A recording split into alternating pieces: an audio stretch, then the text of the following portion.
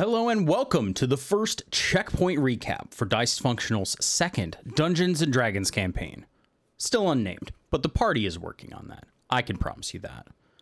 This summary will cover sessions 1 through 15, so you can jump right in at session 16 with us. Let's get started, shall we? Our campaign opens on a party hosted at the Reyes Estate, a grand mansion on a large plot of land in southern Ekes. Roy Rufino Roberto Rodriguez Reyes II, the host, is a tall, wealthy man who looks a bit like Keanu Reeves and is 100% an asshole. The first two players we meet are Darius Bariate and Asher Irons, who arrive at the party together. Darius is a tall drow investigator serving as Asher's bodyguard. She has a baby blanket draped over her shoulder like a sash and a harsh scar around her throat. Asher is a human artificer with flaming red hair and a forearm prosthetic made to look like a porcelain skeletal arm and hand.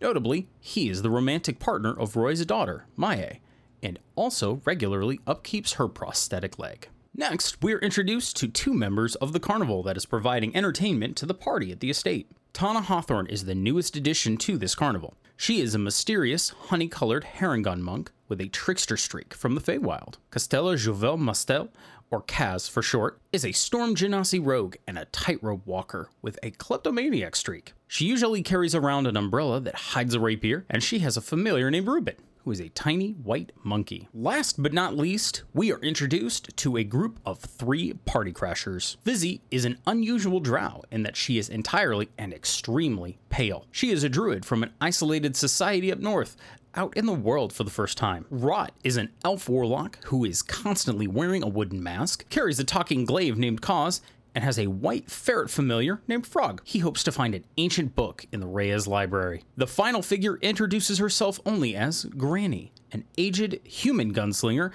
with silver hair and clothes like a cowboy. Both she and Fizzy are crashing the party in order to free a lightning elemental that is powering the mansion. With the party at the mansion winding down, some of the players band together impulsively to free the lightning elemental trapped in the basement, leaving the house completely in the dark. A ferocious thunderstorm rolls in, trapping everyone at the estate, and it is not long after that Roy is murdered inside his locked office. As a literal private investigator, Darius takes the lead on the investigation. The other members agree to work with her, splitting into groups to investigate the murder scene, search the rest of the mansion, and interrogate the numerous suspects. Meanwhile, Rot finds his book in Roy's office. It's the correct book, judging from the age, but unfortunately, it's completely blank. Through their investigation, the party digs up Reyes' many dirty secrets and discovers the murderer. Reyes and his business partner Amador Bello, a dwarven judge from northern Ekes, had been running a scam related to dyed fabrics. When Roy wanted to both expand the fraud and tie his name to it, and wouldn't listen to reason, Amador shot him with a shotgun that was disguised as his walking cane, dug the bullet out of Roy's heart, and stabbed him through with a silver stake that belonged to Roy's grandfather. The party confronts Amador, but determines they cannot hand him over to law enforcement. Due to his status as a judge in the north of Ekes, a murder in the south of Ekes would likely spark a civil war. Most of them are not happy about this, but as part of the deal, Amador promises to use his power to pardon them, and any of the other carnies, whenever possible. This choice, however, also means that Asher must lie to his partner and Roy's daughter, Maya, right to her face. However, she sees right through this lie and is understandably greatly upset. While not broken up with quite yet, Asher's relationship is not looking great. Law enforcement arrives in the morning, and one Lieutenant Marceau tells the party that as the top suspects, they must stay in the nearby city of Guérin until the investigation is complete. Not wanting to get needlessly detained, the party obeys and rides back to the city in Asher's cart, a magical self-driving cart that's bigger on the inside. The party explores the city for a while until Darius is pulled aside by an Akhtiar, an elite member of the Elven military. She tries to uphold the party's lie, but the Akhtiar sees right through her. They strike up some kind of deal in secret, and the party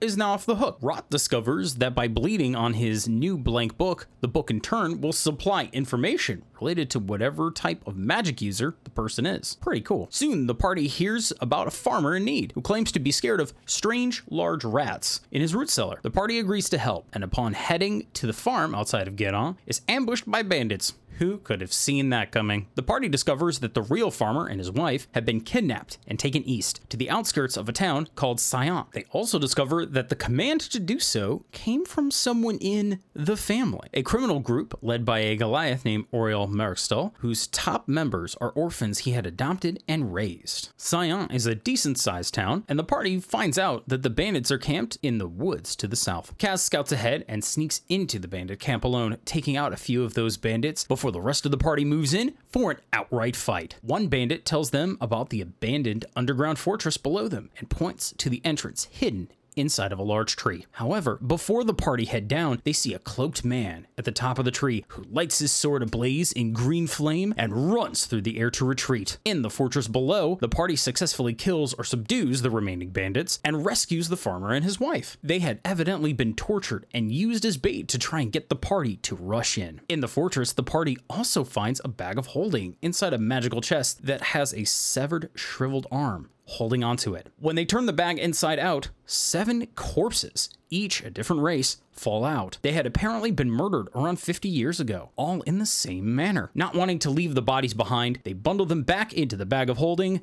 gather their bandits, and head back to Geras in Asher's cart. Meanwhile, the now Captain Marceau lets them know that they've arrested Don, Kaz's uncle and retired thief, for stealing something from the Reyes estate. Darius, Kaz, and Tana visit him in his jail cell. Don claims he did it, but cannot say what it is that he stole or how he got it. Darius can tell he's lying and tries to help, but Don insists on letting him take the fall. Of course, that's not this adventuring party's style, so the party decides to check out the scene of the crime themselves, which means returning to the Reyes estate, where Maya will definitely not be happy to see them. Still, they manage to see the scene and even provide some comfort to the young lady. Through their investigation, they're able to determine that the person who did this was likely a shape changer and very much not Don. But Don is the fall guy. In order to prove Don's innocence and secure his safety, the party must find the actual culprit. This means that their next stop is Villavelle for magic items, and then onwards to Thornhurst, the traveling city